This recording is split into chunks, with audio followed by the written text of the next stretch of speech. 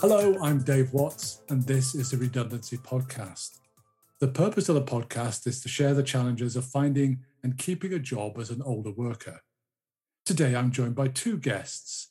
Firstly, Professor Sarah Vickerstaff, talking to me from Kent University in the UK. Sarah was my guest in podcast 36 in 2020, when we talked about the additional challenges older women face in the workplace. I also welcome her colleague, Dr Mariska van der Horst, currently in Amsterdam. Mariska is assistant professor in the Department of Sociology at the VU Amsterdam in the Netherlands, as well as an honorary researcher at the University of Kent in the UK. We're going to talk about their report, also co-authored by Dr. Brian Beach, published earlier this year. It's called Enabling Age at Work, How Ageism and Ableism Overlap in the Workplace. Or perhaps to put it another way, how stereotypes and assumptions might be stopping you being recruited or trained. Thank you both for joining me today. Yes, thanks for having us both. Perhaps we can start with you, Mariska. How does ageism manifest itself in the context of work? Ageism manifests itself in multiple ways at work. The first thing that most people probably think about is active discrimination, that actively says you cannot have this training, not this promotion, or not this job because of someone's age. But there are multiple other ways as well, such as internalized ageism, that people have their own ideas, which is what our project is focusing on more, in which the stereotypes that do exist about older workers, such as that they would be less willing for training, less motivated, less healthy, or on the positive side, more reliable, for example, are internalized by people as well. And that informs their decisions then in the workplace. For example, well, maybe I shouldn't go for this promotion anymore. I'm too old for that. These type of narratives. Or if there are limited opportunities, maybe give it to the younger person. And it's a different version of the same thing.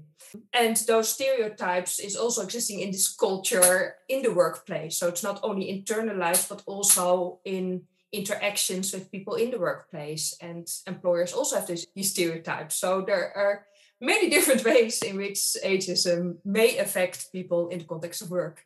Is this a sort of cross-cultural thing?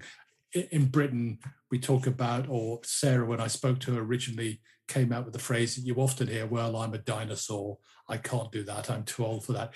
Do you find that, for example, in the Netherlands as well, that a similar sort of reaction? Yes, there are very similar narratives that I hear in the Netherlands versus the UK. So that I hear as well that I'm too old to learn technology. Why? That's very similar narratives. Thank you. Sarah, if I can go on to you, what are the potential impacts of ageism on access to training? Well, of course, as Mariska's already said, there's the direct discrimination effects, where managers may think, well, I could send one of these people for further training and development, or I'll send the younger one because perhaps the older one's close to retirement and it's not so valuable to give them the training. Or, of course, it could work the other way for younger people. This person's too young for that development opportunity. Because, of course, ageism isn't just against the old, it's also against the young or anybody who are discriminated against on the basis of their age. So there's plenty of evidence that older workers get less training than younger workers. And some of the explanation for that is direct discrimination. Sometimes it's called an economic argument that older workers' productivity is declining, they're going down towards retirement. So investing in them brings less of a return than training a younger person. But of course, you have to look at that in the context of turnover rates. And actually, older employees tend to be more stable in terms of how long they're going to carry on staying with the organisation than people at earlier points in their career when they might be moving around. So one of the impacts of ageism has been known about for a long time, that older workers are directly discriminated against. What our work has shown, as Mariska has already alluded to, is that if we're going to deal with ageism and its impacts on training, and access to training, then we have to sort of look at how norms about age are internalised by older workers themselves. So if older workers feel that they might struggle if they're offered training because perhaps they're not cognitively as quick as they used to be, or if it's IT based, that because they're old, they're perhaps not going to get it. That if they're worrying and internalising those normative ideas about what older people can or cannot do, then simply making an opportunity available might not be enough. In the organisations that we've studied, most people agree, oh yes, training's available to everybody. There's not direct discrimination against people. People feel that opportunities are available. But if I feel as an older worker that I deserve that opportunity less, that it should be left for somebody younger, or I'm worried about my ability to do it, perhaps I'll sort of show myself up by not catching on quickly enough in the training situation, then the fact that the opportunity is available might not be enough. I might actually self-select out of volunteering or taking it up or pressing to get it, because I sort of have taken on board the stereotypes about being less competent than those younger than myself.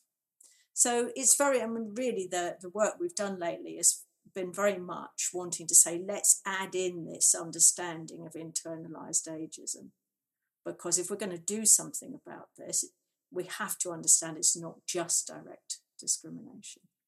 Thank you. Mariska, if we go back to you, you mentioned these assumptions by employers, occupational health and assumptions about the capacity of older workers.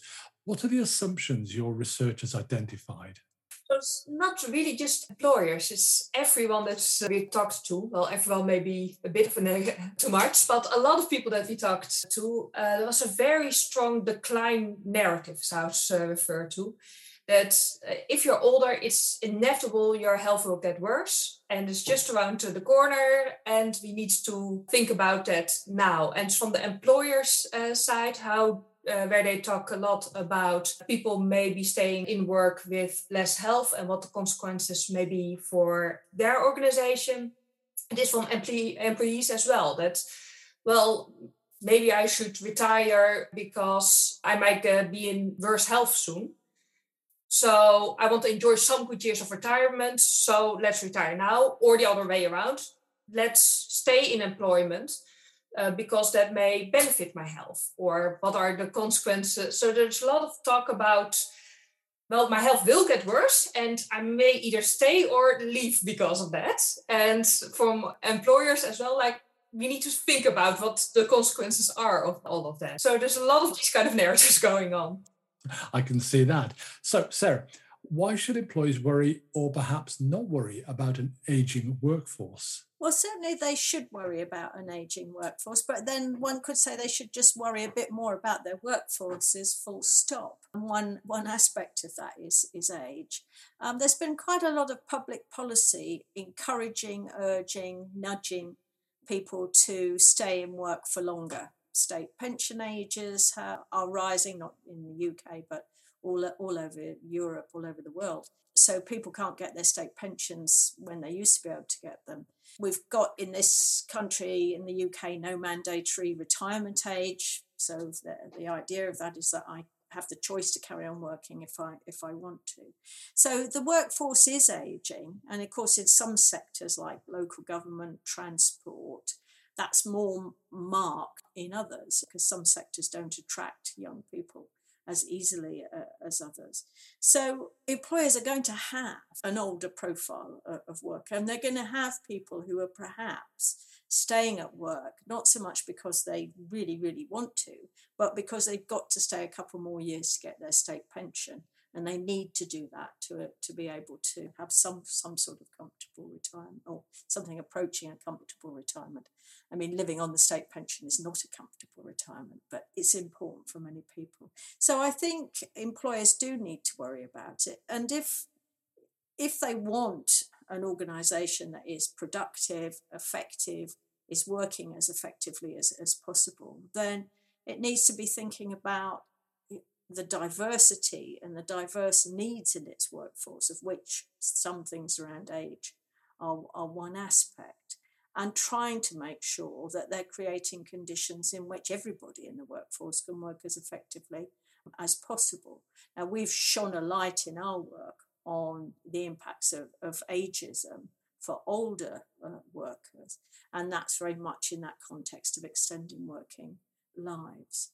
But a lot of what we have to say will be just as applicable for disabled workers, or, in a sense, a lot of employment policy in organisations, a lot of management of people, sort of assumes that you're managing an ideal worker. And an ideal worker is sort of someone who's already been trained, knows what they're doing, is capable, isn't really hampered in any way by their life outside work. They're fully able to come in and give of their sort of untrammeled best to the workplace. And a lot of policies sort of assume that's, as it were, what the workforce is. But of course, actually, most people don't live up to that, and they don't live up to it for all kinds of reasons. It may be because they have impairments of various sorts, which means to give of their best, they need some adjustments and some support. Or it may be that they've got caring responsibilities, which mean that sometimes they turn up at work completely knackered, because they've been up all night looking after their elderly mother or their children or whoever it might be. Or it might be older workers who are perhaps struggling with a health issue or finding some aspects of the work a bit more difficult. Think about nurses. As they get older, they do find some aspects of nursing work more difficult as they age, the lifting and the length of shifts and bouncing back from shifts and things. So a lot of what goes on in organisations is sort of rather blinkered and blind to the fact that most people are quite complicated. Most people come into the workplace with a package of other things going on. And older workers aren't peculiar in this respect. They're just like everybody else. So, yeah, employers should be worrying about older workers, younger workers, and the workers in between, and managing them more effectively than they often do. Well, that sort of leads us in, I think, to the question, Mariska, how can businesses foster age-friendly work environments in which, in this case, older workers are valued for their skills and experience? By looking at the person, and as Sarah was already talking about, leaving the idea of this ideal worker and looking at who do we have in our workforce, and know that they come with different things, and ask them what they need to do their work. That there's this idea that it's very abstract job at first, that it's disembodied. There's no body in it, it's just an abstract job that exists. And someone comes in and needs to fulfill this job.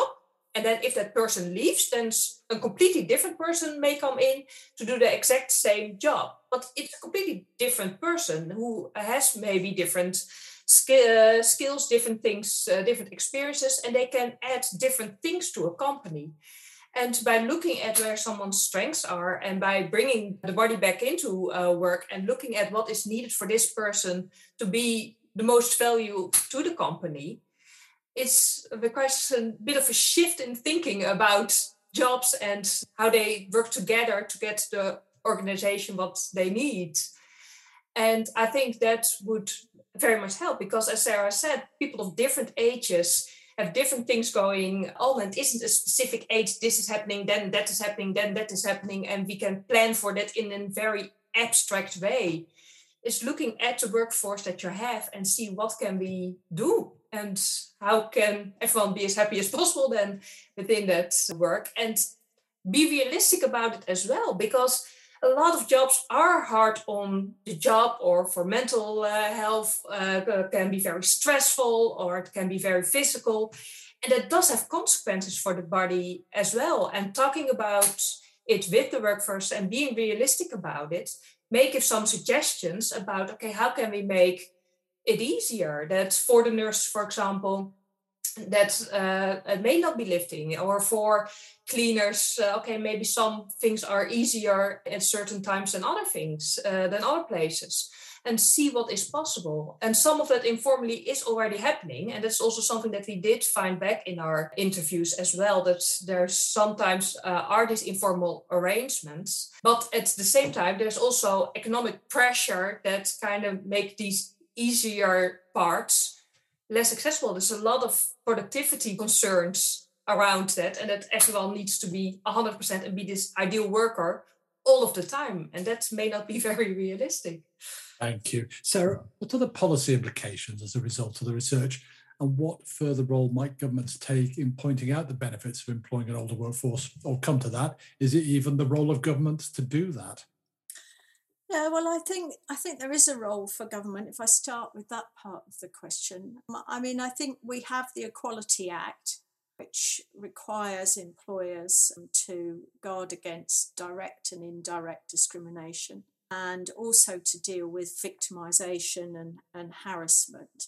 So we require employers to take notice of these things. I mean, one of the problems with the Equality Act is that it doesn't quite allow us to look at issues of intersectionality, by which I mean that typically people are not just one thing. I'm an older female worker with a health condition, and I might be discriminated against because of that conjunction, not simply because I'm female or simply because of my age, but because of this conjunction of things. And the current legislation doesn't, Section 14 of the Equality Act kind of addresses combined discrimination, but it's not actually very useful, not very easy to affect and to use. So that's something that government could do, is have another look at the Equality Act.